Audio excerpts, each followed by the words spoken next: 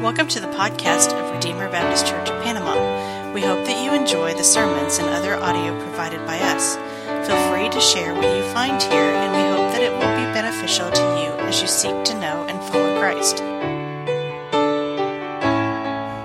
If you would turn into your Bibles with me to Matthew chapter 11. We're going to finish up Matthew chapter 11. We're going to start in verse 20. Life is hard. Life is hard. It gets you tired. If it's not one thing, it's another. Right? Do you feel that way? We need a break. Amen. Right? We need a rest. Jesus came to give us rest. Amen.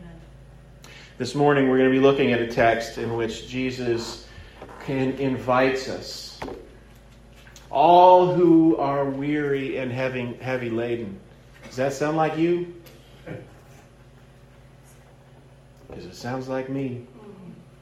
All you who are weary and heavy laden, as Isaiah put it, come, all you who are thirsty, come, buy wine and milk without cost, without money. It's free. Jesus is satisfying. He wants to satisfy our deepest desires. He wants to give us rest. He wants to give rest for our souls. Let's go ahead and look at our text, beginning in verse 20. Then he began to denounce the cities where most of his mighty works had been done, because they did not repent. Woe to you, Chorazin! Woe to you, Bethsaida! For if the mighty works done in you had been done in Tyre and Sidon, they would have repented long ago in sackcloth and ashes. But I tell you, it will be more bearable on the day of judgment for Tyre and Sidon than for you. And you, Capernaum, will you be exalted to heaven? Will you be brought down to Hades? You will be brought down to Hades. For if the mighty works done in you had been done in Sodom, it would have remained until this day. But I tell you that it will be more tolerable on the day of judgment for the land of Sodom than for you. At that time, Jesus declared, I thank you, Father, Lord of heaven and earth, that you have hidden these things from the wise and understanding and revealed them to little children. Yes, Father, for such was your gracious will. All things have been handed over to me by my Father. And no one knows the Son except the Father, and no one knows the Father except the Son and anyone to whom the Son chooses to reveal him. Come to me, all who labor and are heavy laden, and I will give you rest. Take my yoke upon you and learn from me, for I am gentle and lowly in heart, and you will find rest for your souls. For my yoke is easy and my burden is light. Let's pray. Father, we thank you for your invitation. We are all tired. We are all in need of rest. And Lord, we thank you that you invite us to come to you, to find rest, to find the only thing that can truly satisfy our souls. Father, give us ears to hear and eyes to see. Lord, give me strength and grace as I preach your word in Jesus' name. Amen. Now, for an opening like that, this beginning kind of seems to stand out. It's kind of strange for us. Where we're going in this text is the idea that Jesus invites people to come to him and find rest. Yet, I think these fit together.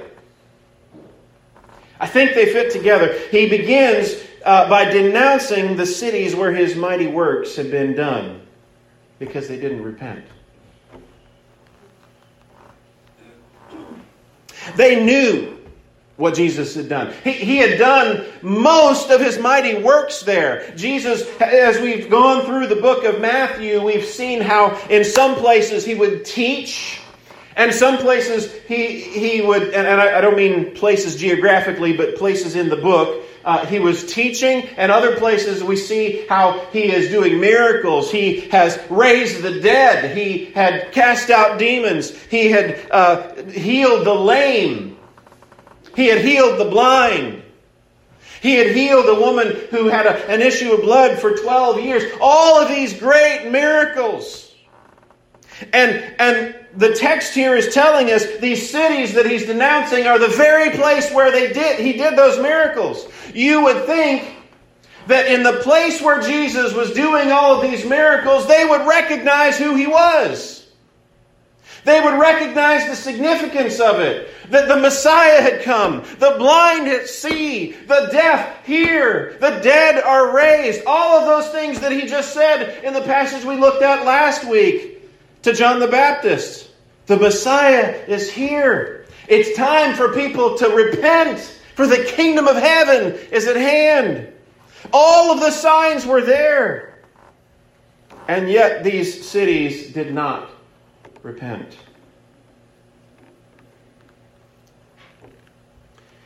Jesus says in verse 21, "Woe to you, Chorazin." Chorazin is a city that we only read of here and in a parallel passage in Luke. Archaeologists believe they know where it is. It's off the coast of the Sea of Galilee on the north end. But we don't read about it anywhere except for those two passages and also one place in the Targums, I believe, one of the Jewish writings. It's an insignificant place, but apparently it's one of the places where Jesus did most of his ministry, most of his miracles. Woe to you, Bethsaida! And we read about Bethsaida and where some of the miracles that he did there. It's in that same region. These are Jewish cities, places where he came to his own people. For if the mighty works that had been done in you had been done in Tyre and Sidon, they would have repented long ago in sackcloth and ashes. Tyre and Sidon were Gentile cities. They were on the coast of the Mediterranean, and many times the prophets in the Old Testament denounced the wickedness of Tyre and Sidon. And what Jesus here is saying is, if the miracles that you've seen me perform in your midst, if they had been done in Tyre and Sidon, they would have responded. They would have repented. They would have received what I came for. But you, Bethsaida, you, Chorazin, I've done all these miracles right in front of you. You should have seen it. And yet, they didn't repent. He says those cities would have repented a long time ago in sackcloth and ashes. Sackcloth and ashes pointed to the fact that these people, when they would have mourned, they would have covered themselves in sackcloth and ashes as a sign of repenting from their individual sins, of sorrow. Even the people of Tyre and Sidon would have repented, yet these Jewish cities did not. Jesus says, "But I tell you, it will be more bearable on the day of judgment for Tyre and Sidon than for you." That's a scary thought. These cities that had been condemned in the Old Testament, these cities who were railed against by the prophets, these Gentile cities, Jesus is telling these Jewish cities that he had been in their midst and he'd done these miracles. It's going to be more tolerable for them than for you. Before I fully explain this, I want to go on to the next part because he's making the same point here. And you, Capernaum. Oh, Capernaum. Capernaum was there also along the north end of the Sea of Galilee. Capernaum was even called his own city, Jesus' own city. He had set up residence there during his ministry. Now, he was itinerant, he went all over the place, but he had a home there. Jesus went, he's saying there to Capernaum, this place where he was, where he had done many miracles and taught in their midst. You, Capernaum, will you be exalted to heaven? He's expecting a no. He says instead, you will be brought down to Hades. Well, he's saying, are you going up? No, you're going down. You'll be going down to Hades. For if the mighty works that had been done in you had been done in Sodom. Sodom. This city that we read about in Genesis. Sodom and Gomorrah. These two cities on the coast of the Dead Sea where God told Moses, I'm going to go and I'm going to destroy these cities because their wickedness has come up to me.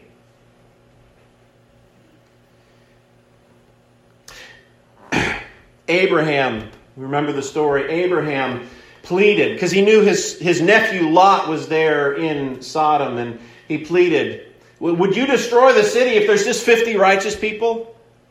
And God says, yes, I'll relent.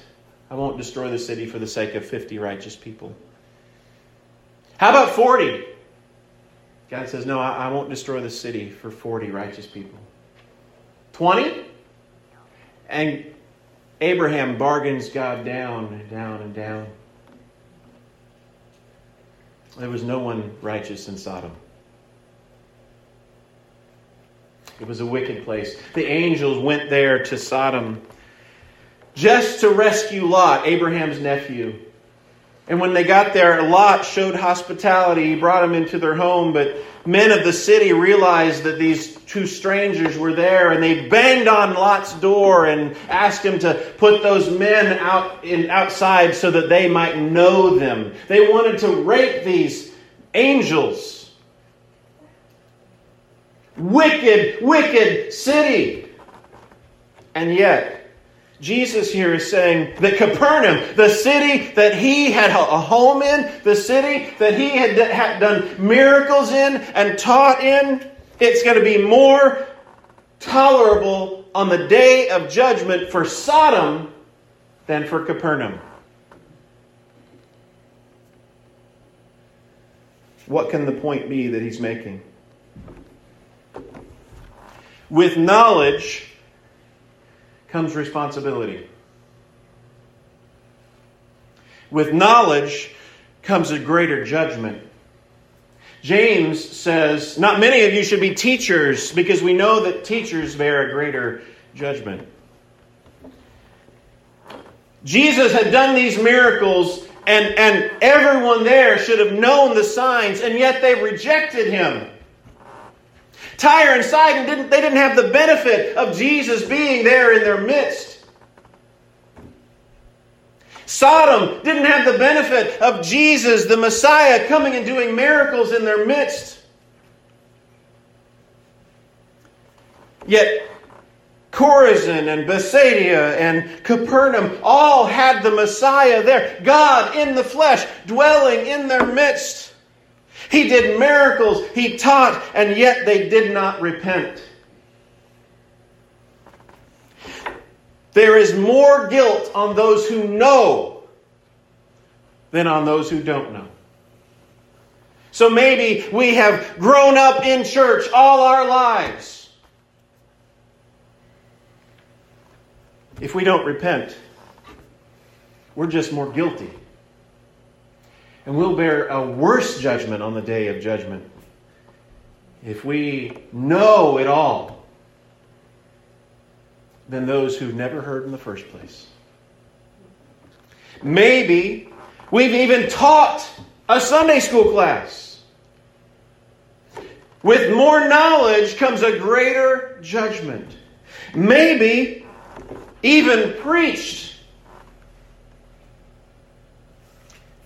Yet here Jesus is saying those with more knowledge have a greater judgment than even those who have never heard. Now this raises a question. Well, if that's the case, then are people in far off distant lands who've never heard the gospel better off if we just don't go? You get the logic there? If they've never heard, and then we go tell them, and they reject it, then they're worse off than they were before. This is not a new objection. It's been dealt with before. The logic of that would be that we don't even tell our children. That we wouldn't raise our children to follow Jesus. The logic of that would be that we close down every missionary agency there is. The logic of that would be that we don't even preach the gospel anymore. We shut our mouths and we don't say a word because people are better off if we don't tell them. Now that's not the case. No, there's only one way we can be saved, and that is through the knowledge of Jesus explicitly, that we trust in Him. We have to go and we proclaim the gospel to everyone of every nation. We need to go to those distant lands because if they don't hear about Jesus, they are dead in their sins and they will die perishing without a hope in this world. And yet, we here in these chairs, no longer pews, if we know the gospel, if we know what God requires, because we have His words, and we don't repent, we're worse off than them on the day of judgment.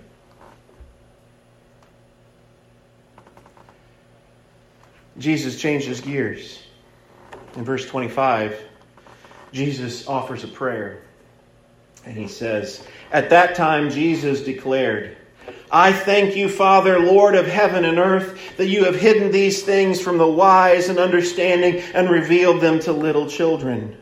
Yes, Father, for such was your gracious will."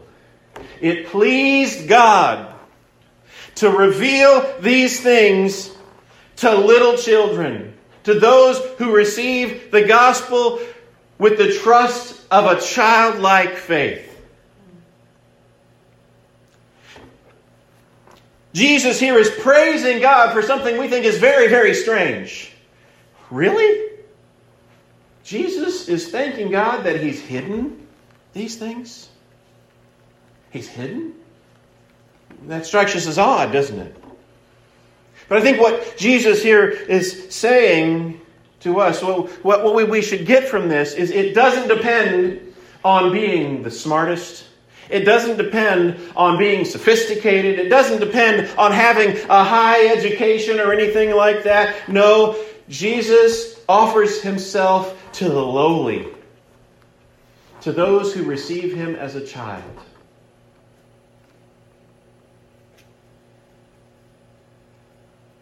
It's not those who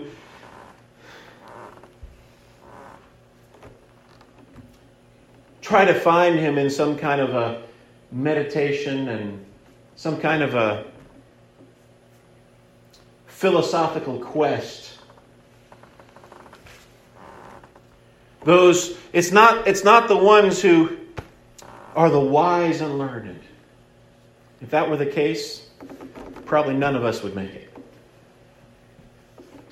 But He's revealed these things to the simple, to those who have a childlike faith. That means it's not beyond our reach. We just have to be like little children. He says, "All things have been handed over to me by my Father, and no one knows the Son except the Father, and no one knows the Father except the Son, and anyone to whom the Son chooses to reveal Him." Catch that last part. No one knows the Father except the Son, and anyone to whom the Son chooses to reveal Him. There are two equally true statements here. We're going to get to the second one in a minute. But one is, if you're saved, God chose you. That should not be the cause of some speculation where we're just trying to figure out, well, who did God choose?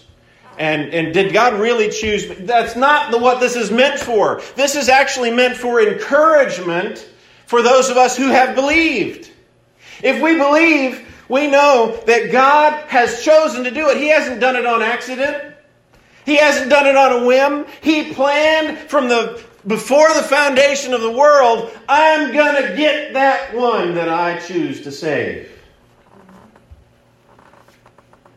And I know that my security in Jesus doesn't depend on my whims and my will, but it depends upon God's mercy in choosing me. That is an encouraging thing to think of for a believer. God chose me, of all people. I didn't deserve it. But He was gracious. When I was wandering in my sin, He chose me. Equally true with the fact that God chose whoever He saves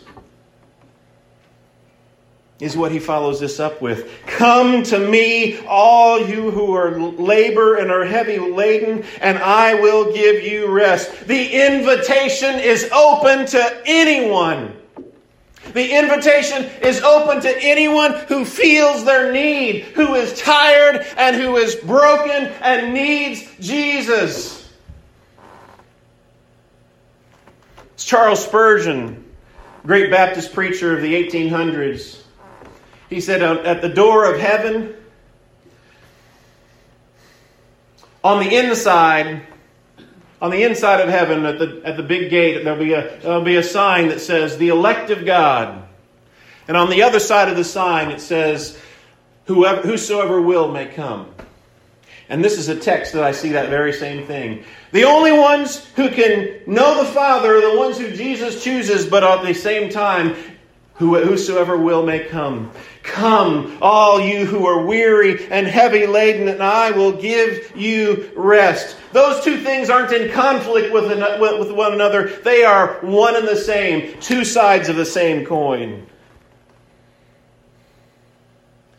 Are you weary? Are you heavy laden? Do you labor? Do you need rest? I've got good news. Jesus is for you. Are you laboring and striving to make yourself better? To try to make yourself acceptable to God? Put down all your labors, because His invitation is open. It's free. Come to me, you who labor. We are not saved by trying to clean ourselves up and make ourselves better. We are saved by trusting in Him, by looking to Him. And we look at the cross with Jesus there and we think, oh my, He did that for me. He did that for me. Amen.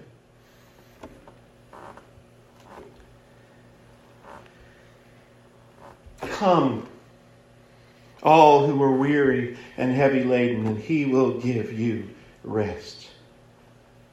Then he follows this with something that seems a little bit strange too. Here He's saying, I will give you rest. And then He says, take my yoke upon you and learn from me, for I am gentle and lowly of heart, and you will find rest for your souls. Take a yoke. What's a yoke? Some of you know, but I'm going to go ahead and explain it. A yoke would be this device that you put on the neck of two oxen. You put them together and they would pull a plow together. So He's inviting us to find rest in Him, and at the same time He's saying, take my yoke upon you. Well, isn't that work? But we got to remember this is Jesus' yoke. This is Jesus' yoke. So when we stick our head in that yoke, when we take His yoke upon Him, we got to remember He's in the other side. He's in the other side of the yoke, and He will carry us. He carries all the weight. He will be there to carry us through all of the labor and the the trials of life. He says, "Take my yoke upon me and learn from me. I am gentle and lowly in heart." He is gentle and lowly in heart. Sometimes when we struggle, when we fail, we can be afraid to come to God with our sins and our struggles and our failures. But Jesus here tells us He is gentle and lowly of heart. And He loves it. He desires it when we come to Him, when we give those things to Him. He is gentle. He will not turn us away. He will not say, "Do better first." No. He is gentle and lowly of heart. When we come to Him with our weaknesses, He will receive us.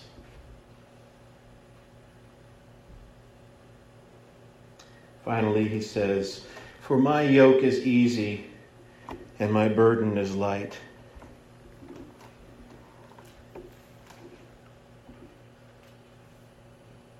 Now, I've been a Christian for several years. And the last thing I'd use to describe the Christian life is to say it's easy. It's not easy, but He's with us. He's with us. He carries the yoke that He invites us into. So, all this to say, one, come. Come to Jesus. He invites us openly. Come to Him and we will find rest for our souls. Come to Him. And the other point that we need to remember is there is a consequence for hearing the invitation, for hearing the good news of Jesus and continuing to reject it and reject it and reject it. What He says there to those cities can apply to those who have heard the gospel and don't receive it.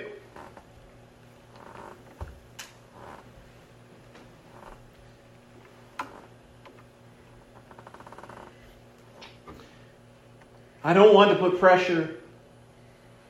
I don't want to manipulate anyone. But the truth is here. If you've heard this, if you're contemplating trusting in Jesus, don't delay. The consequences are grave for turning Him away. And the reward is rest. You will find peace with God. You will be adopted into His family. You can be called a child of God. There is forgiveness of sin. You are a new creation in Christ Jesus.